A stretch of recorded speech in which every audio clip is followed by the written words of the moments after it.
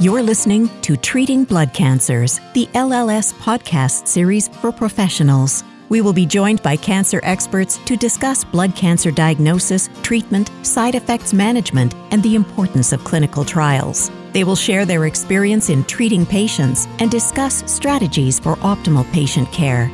Let's get the conversation started. Welcome to Treating Blood Cancers, the LLS podcast series for professionals. I'm Dr. Ken Miller. I'm a medical oncologist and hematologist and an LLS volunteer. And I'd like to thank all of you so much for joining us for this episode. Today we're going to be joined by Dr. Gwen Nichols, who is an Executive Vice President and Chief Medical Officer at the Leukemia and Lymphoma Society. Gwen, thanks for joining us. Happy to be here, Ken. Thanks. So I'd like to start out with a less usual kind of question for me, but I'll ask it anyways, because I know your title and I know somewhat what you do at the LLS, but say a little bit about yourself. I'd just be interested in what was your journey before you got to LLS? And then I want to ask you, what's been exciting for you at LLS? Well, I think it's all connected together. And so I was a practicing hematologist-oncologist, as you. I trained at Sloan Kettering and was on the leukemia service there.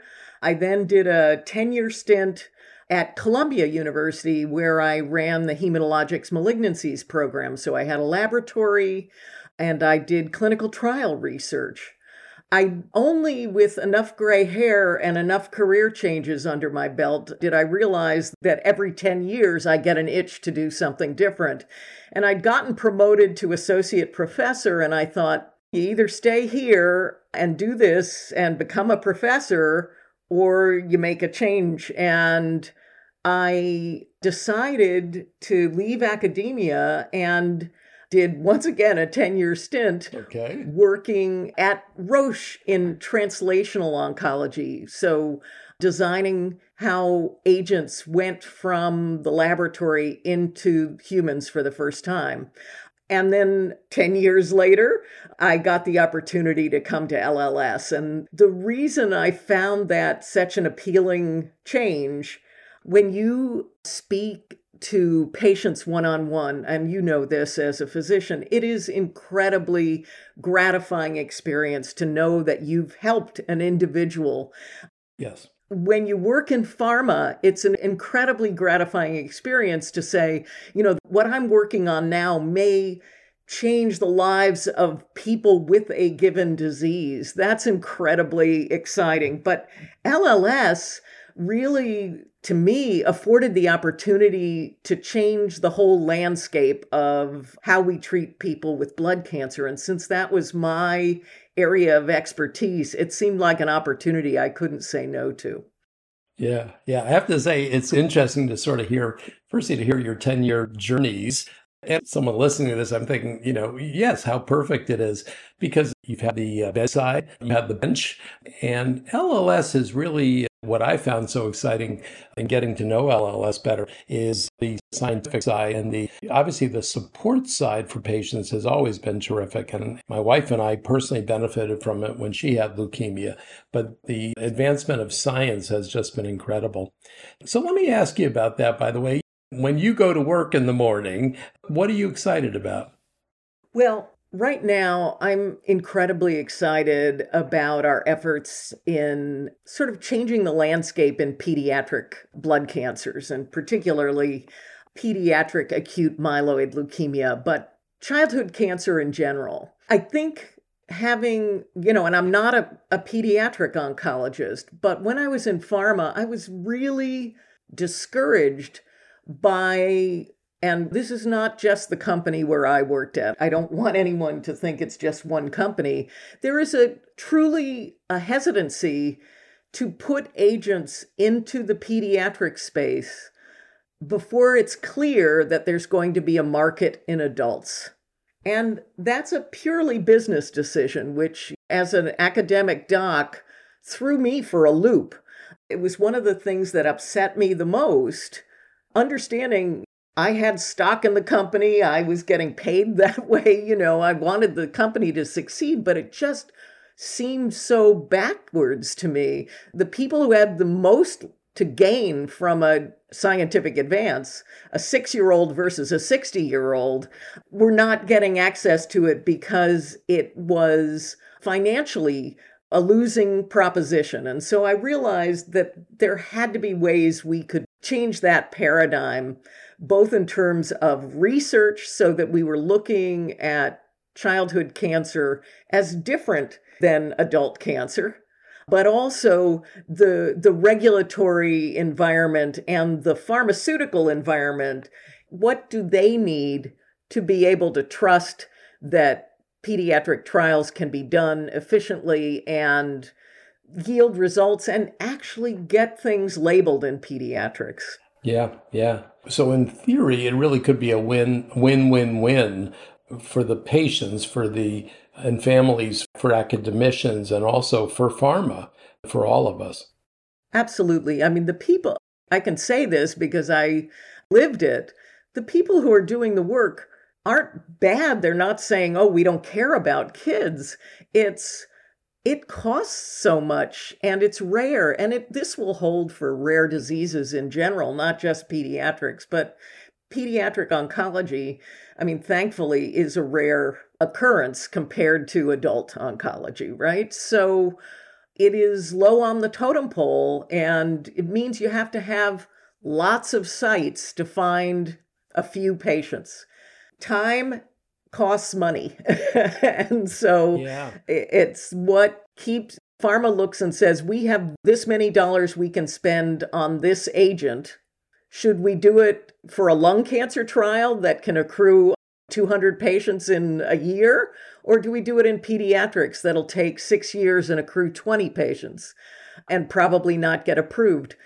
That's the conundrum. And you're not going to convince any business person who's in charge of the stock prices to agree to that.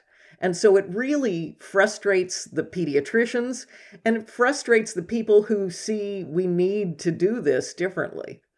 So I wanted to ask you to briefly recap sort of the landmarks in ALL therapy, and then particularly with this PEDAL trial and effort in mind, reflect a little bit on, if you would, on pediatric AML.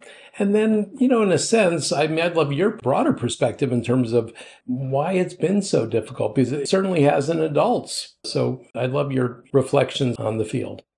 The first thing to say is we spent time thinking about what we could do at LLS that would be additive to what's going on elsewhere and in other terrific organizations. And one of the things we realized was we were not helping matters with the way we were doing research in pediatrics. And so, for instance, the advances that happened in ALL, LLS was certainly supporting research, but that happened in acute childhood leukemias and ALL, but the advances happened because of cooperation amongst the pediatric oncologists and the buildup of their children's oncology group and doing the same trials to answer questions. The tricky part there is the way the advances came was through maxing out available therapies. And even in ALL, new therapies have come few and far between in pediatrics.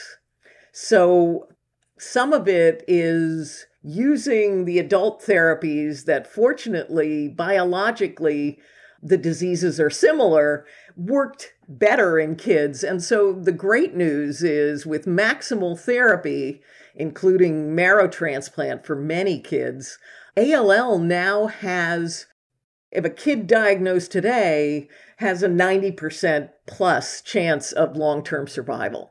And that's really extraordinary because it is, yeah. When LLS started 70 years ago, we were founded by a family that lost their child, their 16-year-old child, to ALL. So our whole organization was started for that reason, to support patients and to do research to help pediatric leukemia. And the survival rate was zero then. It was zero. And it's gone to 90% plus now. And that really is extraordinary. But I think the important thing to talk about is that, for our research to help that, move that better, we're not focusing on 93 versus 94%. What we're really needing to focus on is the fact that, 40 or 50% of kids who are survivors have long-term health complications as adults because of the therapy they were given to cure them. And no parent, and in fact, probably no child, would say, I wish I didn't get treated. They want to live, but we've got to do better. We've got to do the hard work of substituting out some of the most toxic treatments. And that's tricky science, because if you have a 90+% success rate, you don't want that to go to 80% by making the wrong substitution. Right. It's sort of like Hodgkin's disease. We have to be very, very cautious how we remove therapies, but it's really important. And we're learning more, and this is part of why we have started a specific pediatric research silo, because the biology is different in kids. And this ties us into AML, but in ALL, we can find out biologically with biomarkers. Some of it is genomic, some of it is surface marker, and other environment, may even be immunologic factors that will help us understand who are that 10% that don't get a good response to therapy. Focus our new therapies on that group, and then start thinking, what are the substitutions we can make? Are there kids who don't need to get quite as much toxic therapy? And so I think this is a great place to be in, that we're talking about subbing out therapies instead of, oh my gosh. Now in AML, we have a long way to go. Yep. We're only in the 60+% long-term survival. Some of the groups have quoted up to 70%. That still means that, 1 out of 3 kids is not making it. And that's not just getting through the therapy. That is fatal. And so we have a lot of room to do better there. And that's sort of why we focused on that. So with that really important background, tell us about the PETAL trial and the PETAL effort at LLS. Well, we were boosted by the efforts we made for the Beat AML trial, which is a trial. I actually was working in pharma and was invited to the initial pharmaceutical meeting as a pharmaceutical representative for leukemia at Roche Genentech. And so I got to see this as it evolved and then came to LLS. It was a radical change to how we approached treating a disease that pharma was really not excited about working in, because, the population is so sick and it's really hard, and this is a population of people my age, older folks, that don't tolerate things like a child would. And so it's a hard to treat population. The Beat AML trial allowed LLS to be the sponsor, so design the trial and have multiple pharmaceutical partners participate. All of their data was kept separate. It was not a comparison, but it took a long while to convince pharma that that model would work. Mm-hmm. And because it did, and because it was cost efficient, and it really put the patient in the center in terms of patients finding trials, 1,000 patients have been accrued over the last 5 years to this trial. So it is a very exciting new way of doing a master trial or a cooperative trial. And boosted by the knowledge that the organization was able to mount that, I said, we need that and more in pediatrics. And so when I came to LLS, having the pharmaceutical experience I told you about that made me so frustrated about pediatrics, he asked me, well, you've been here 100 days. What are your priorities? And one of the big priorities was we need to change the fact that we don't get drugs approved in pediatrics. And I think I can use the Beat AML model as a starting place for a master trial effort in pediatrics. So fill us in more, though, in terms of PEDAL. How's it going to work? What are the hypotheses and how are you going to test them? Well, how it's going to work, we quickly realized that it was not going to be as straightforward as taking adults over the age of 60 with AML and offering them the same trial but with a targeted agent, right? And substituting in the targeted agent.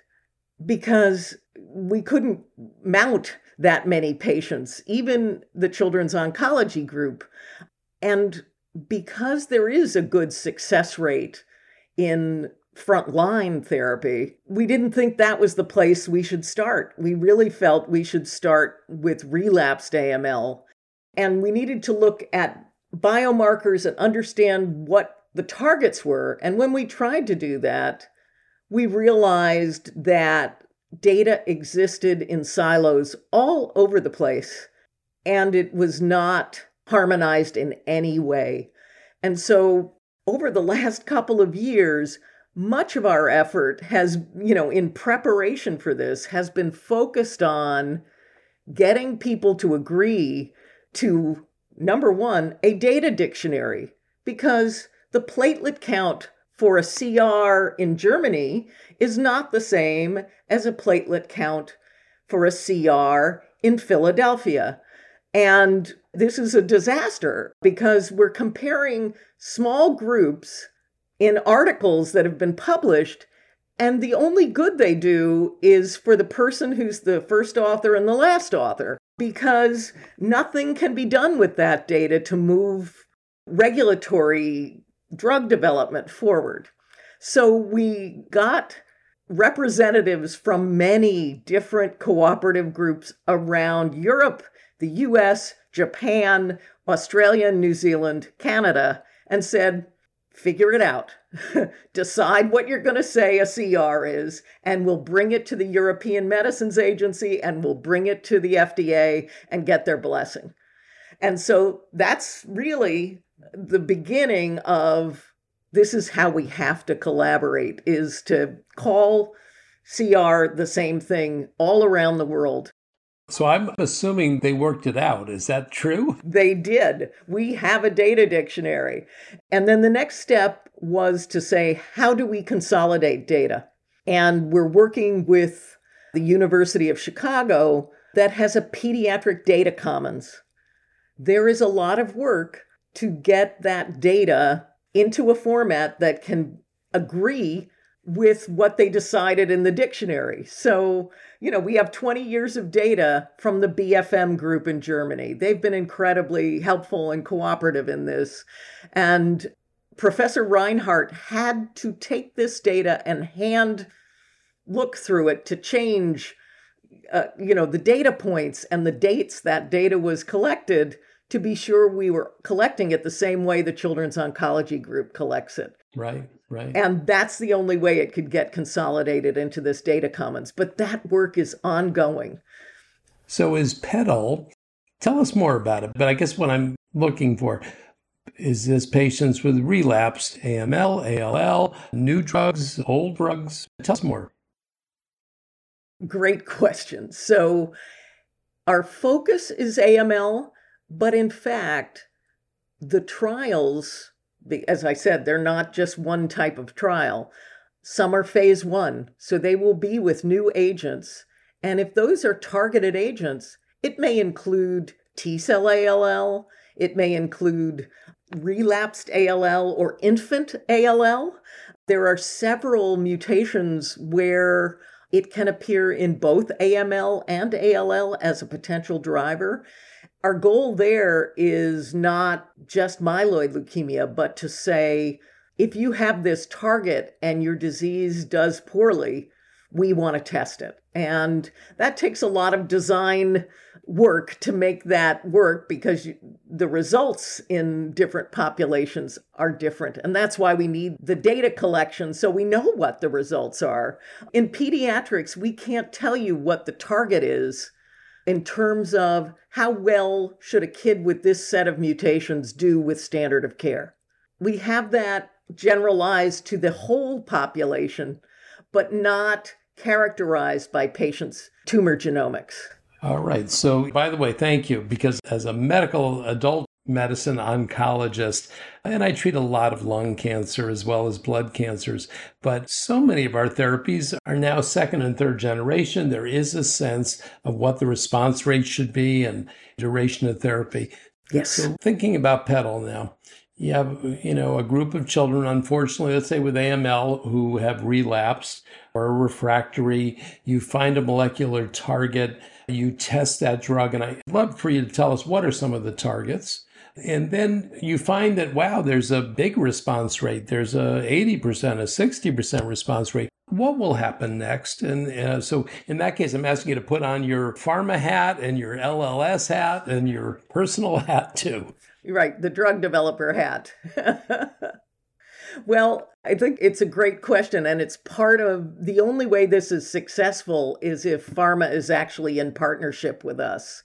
And so, this is not just taking available drugs and using them in a trial. We need to build an understanding with the company about where they are in the development of the drug, what do they know about side effects, and then can we compile data, enough data, about what standard of care outcomes are in that group. There is no collection of relapsed AML data that's big enough to answer those questions.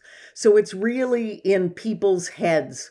Well, the MLL kids do bad. That works fine for knowing how worried you should be. Yeah. But it doesn't work fine when you want to go to the FDA and get a drug approved. So that is part of the promise that we make to the pharmaceutical partners is we are going to build in the way to collect the data to give you a target for your agent. So we know that in kids, and I mentioned MLL because menin inhibitors are now being tested in the adult space. It's very exciting, but it's also 15 to 20% of pediatric leukemias, including infant ALL, including AML.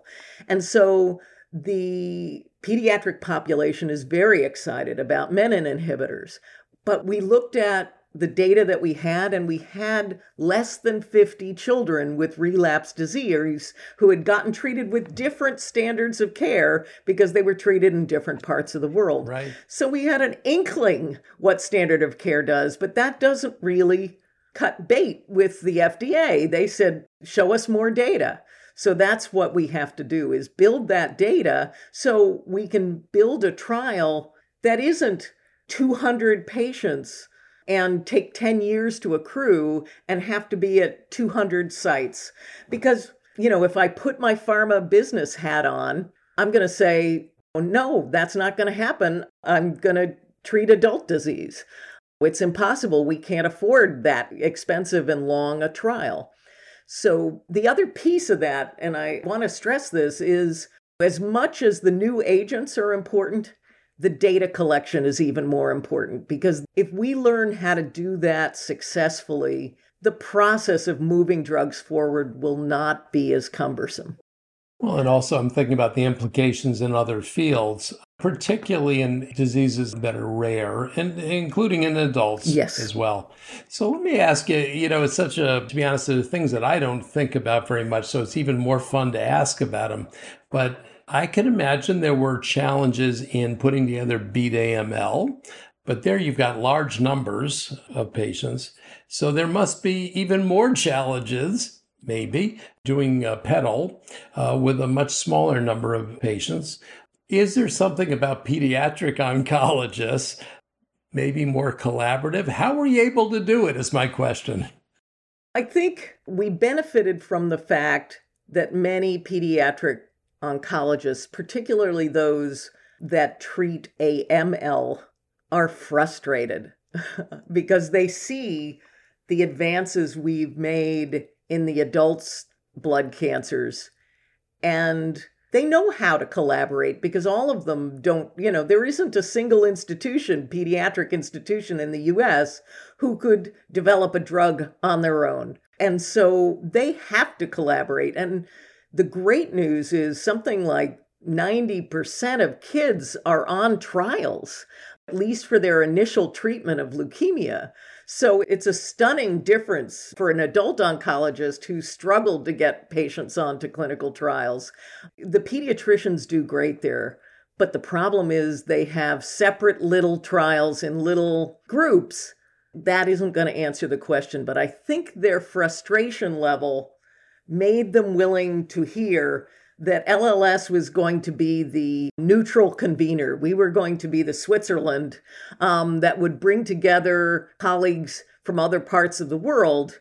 And yes, it is difficult because there are fiefdoms and there are people who are used to working together and people who aren't used to working together. And who's going to design the trial? And so we've done a lot of work that I think is really exceptional, saying, you guys are our committee, but you need to bring others in. And particularly, you're not writing any trials. We want young investigators, one from Europe or ex-US and one from US on every trial. And they are going to be the medical lead for these trials. It has generated some surprisingly good behavior in the more senior professors because they have to behave well in front of their own mentees. And so I think that and the frustration that they just aren't getting. There are a handful of drugs that have been developed in pediatric oncology compared to 100 new agents in the blood cancer space over the last decade. It's night and day. So with PETAL, you mentioned menin inhibitors. What other targets is the trial highlighting and the things that, again, LLS and the investigators are excited about? One part is less about what we're excited about, but creating a standard of care. Because we do not have an international standard of care for relapse disease in AML. And we need to find out who does well with that and can get onto a transplant and be cured and who doesn't, because that'll tell us what targets in the future we really need to focus on. So some of the work is helping companies that have agents already moving along or approved in the adult space do their pediatric work in a collaborative and international, one database, one trial, not, a different trial in Great Britain and a different trial in Europe and a different trial in the US. So while some of those are not as exciting because as an adult oncologist, they're already approved for us, it's an access question for pediatrics. There are many countries that, including Australia, where venetoclax was developed, that can't get venetoclax for children. And Canada can't get the Jazz compound for AML. It is so spotty around the world because the trials haven't been done properly. So some of what we're doing is working on some of these already approved agents to have them be the standard of care so that kids can get access to them in countries where they can't otherwise. And then the targets after that, we're talking to a lot of different companies, but some of them are incredibly rare. And so the other thing we can do is go to the health authorities. For instance, IDH mutants. There's some very great, exciting data about maintaining people who have IDH mutants on an oral regimen that allows an older adult to live with their leukemia. This is a real step in the right direction. Absolutely, sure. IDH mutants in pediatrics are vanishingly rare. The Dana-Farber looked at their last 10 years and saw, less than a handful. So you can imagine big cancer centers only see one or two. How do you ever test that in pediatrics? So while people are excited about it, we have to help people talk to the regulators about how do we make this as available as possible without needing to do a randomized trial, because it will never be done. And one other part of this is advocating to the health authorities and bringing the data they need to say, look, we looked at this many thousand relapsed pediatric leukemia patients and 4 of them had an IDH mutation. How are we ever going to do a 200 patient trial? Yeah. Please help us create the appropriate regulatory path forward. And not a simple task, but we've had conversations both with the European Medicines Agency and with the FDA that have been supportive. And I think they know when LLS comes that we don't have a financial interest in the outcome. So we aren't plugging a particular drug, we're plugging the process. Excellent. And so I think it works for us. Absolutely. Gwen, I have to say, there's been such an interesting conversation about the PEDAL trial. So I'd love, again, to get a little bit of your imagination and in terms of what do you foresee, your vision about the impact that we might see from PEDAL and from master trials like it in pediatric oncology. Well, I think we don't need to even say in pediatric oncology. And in fact, we have talked to a number of groups that are looking at a variety of rare diseases and seeing how patient support organizations can be a sponsor or can be a catalyst for this kind of a effort, because it is hard to organize a patient-centric trial. And so my hope is that we can show it isn't the only way to do clinical trials, but it's another way to do clinical trials. And if we really want targeted therapies to succeed, we are going to be, and as we know more about the biology of cancer, we are going to be subdividing and subdividing and subdividing by immunologic factors, by genomic factors, by all kinds of different biology. How do we ever get clinical trials done in these subsets of subsets? I'm hoping that this kind of cooperative effort with data collection and master trials, we're thinking about screening a patient and finding a trial for them as opposed to screening a lot of people to find the patient for the drug, right? Our mindset needs to switch. And that would be my dream, is that it's a path forward, particularly for those areas where, and it will help clinical trials. We need to do better in that arena. We need more people to participate. By the way, reflecting again on sort of the concept of dividing and subdividing, which we're going to see more and more of, yes, with the potential of really hopefully curing more patients. Yeah. And so in a sense, this is trying to get ahead of that curve, or at least stay up with the curve of what the new discoveries will be. So it's very exciting. I wanted to take the opportunity again, since it's a wonderful opportunity with your involvement in LLS, but tell us a little bit about LLS resources for families, for healthcare providers, and for cancer survivors. Well, thank you for that question, because I think we don't spend donor dollars on a lot of glitzy advertising campaigns. And I know many of you as healthcare providers are sick and tired of our emails, that you're getting all kinds of LLS emails, but we don't want to spend those dollars. We want to be wise about what we're doing. And so because of that, we need to find ways to reach out to the communities that take care of these patients to understand all the things that we offer for free to blood cancer patients.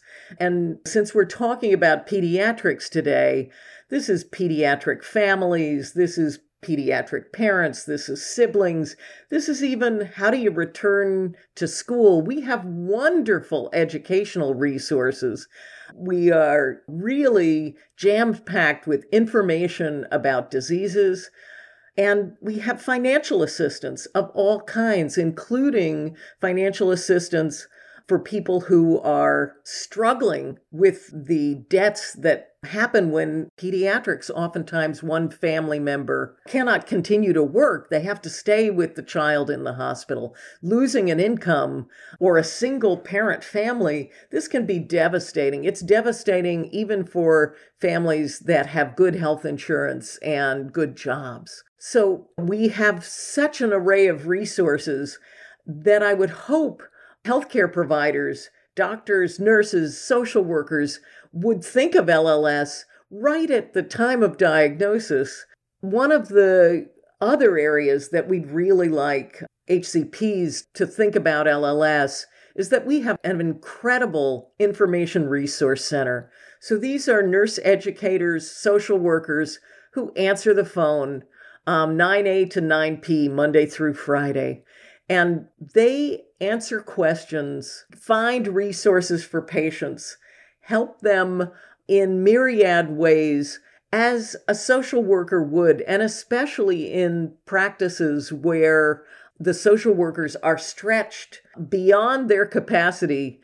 We can be a physician extender. We can be a social work extender. We want to communicate with the nurses, with the social workers, with the physicians to keep everyone in the loop. So this is a free 1-800 number, and we can find patient support groups. We can provide all kinds of great resources for patients that will enhance your practice and take some of the weight off your shoulders.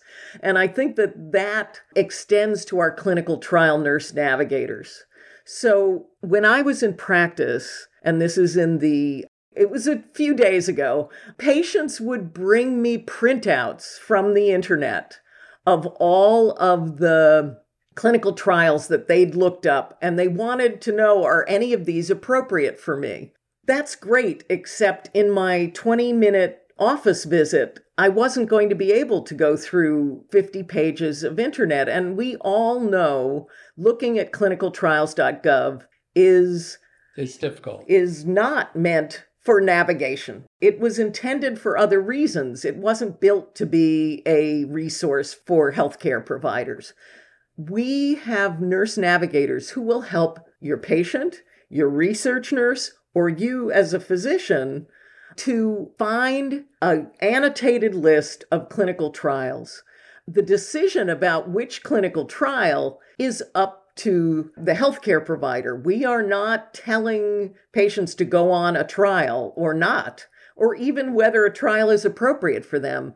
But our nurses can look and call, is that arm open? What is the accrual rate? Where is it in the development? And they can talk to your patients about clinical trials to enhance what you have already started talking to them about. We want to be an extender and to take some of the work off of your staff, calling back and forth to various centers to try and get your patient onto a trial if you do not have an option for them, or if you think a clinical trial is their best therapy. And I think a great example is CAR T therapy. So when that was still being initially in clinical trials, there was a real access issue because there were only certain hospitals that had that open. And the success was such that there were patients and providers who needed to help their patients find a way to that therapy. But it involved travel, it involved hotel rooms, it involved moving a family member, it involved harvesting stem cells, so many pieces to make it possible that many patients were not able to access it who otherwise might.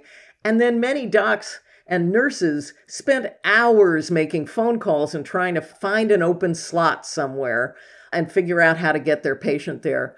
We can take away some of that additional work and keep you and your practice in the loop so you know. I think this is a win-win, and I would hope that healthcare providers would, all you need to do is fax in a form to our nurses and they will help you and your patient with this navigation and keep you apprised of everything that's being said to your patients so that you have no worry that they're getting misinformation. I have to say, by the way, it's really exciting stuff. And I'm a volunteer with LLS, and it's been not only informative, but also enjoyable to sort of hear about all that's going on. And not only improving quality of life, but also extending life and finding cures. And it's the reason I think we went into medicine. Yes. So how wonderful. This is Dr. Ken Miller, and I want to thank again all of you for listening. I have to say, part of the fun, part of the enjoyment for me as host, particularly today, was being able to not only talk to Gwen, but also look at Gwen and just the level of enthusiasm and the feeling of dedication. So again, I want to thank Dr. Gwen Nichols, who's the Executive Vice President and Chief Medical Officer at LLS. Gwen, thanks for being with us. Thank you, Ken, and thanks for giving me the opportunity. And my email is always open. If healthcare providers need to ask something about LLS, feel free to contact me. Thank you. For additional information on the PEDAL Master Trial and children's initiatives, please visit lls.org/children's-initiative. For a listing of our continuing education activities and healthcare professional resources, including activities on treating children and young adults, please visit lls.org/CE. And for questions or to refer a patient, please contact our Information Resource Center by calling 800-955-4572. Information specialists provide personalized one-on-one support to help patients learn about their disease, treatments, financial, and other support resources. And I'll be looking forward to you joining us for our next episode. Thanks for listening to Treating Blood Cancers, the LLS podcast series for professionals. We can be found on iTunes and other podcatchers. You can subscribe at www.treatingbloodcancers.org and provide your suggestions for future topics. Visit our archives section on our website for other great podcasts. Be sure to rate and review us on iTunes. Keep up with LLS by following us on Twitter at LLSUSA and on Facebook at the Leukemia and Lymphoma Society, and access our professional continuing education activities by visiting lls.org/CE. Let's keep the conversation going. Until next time.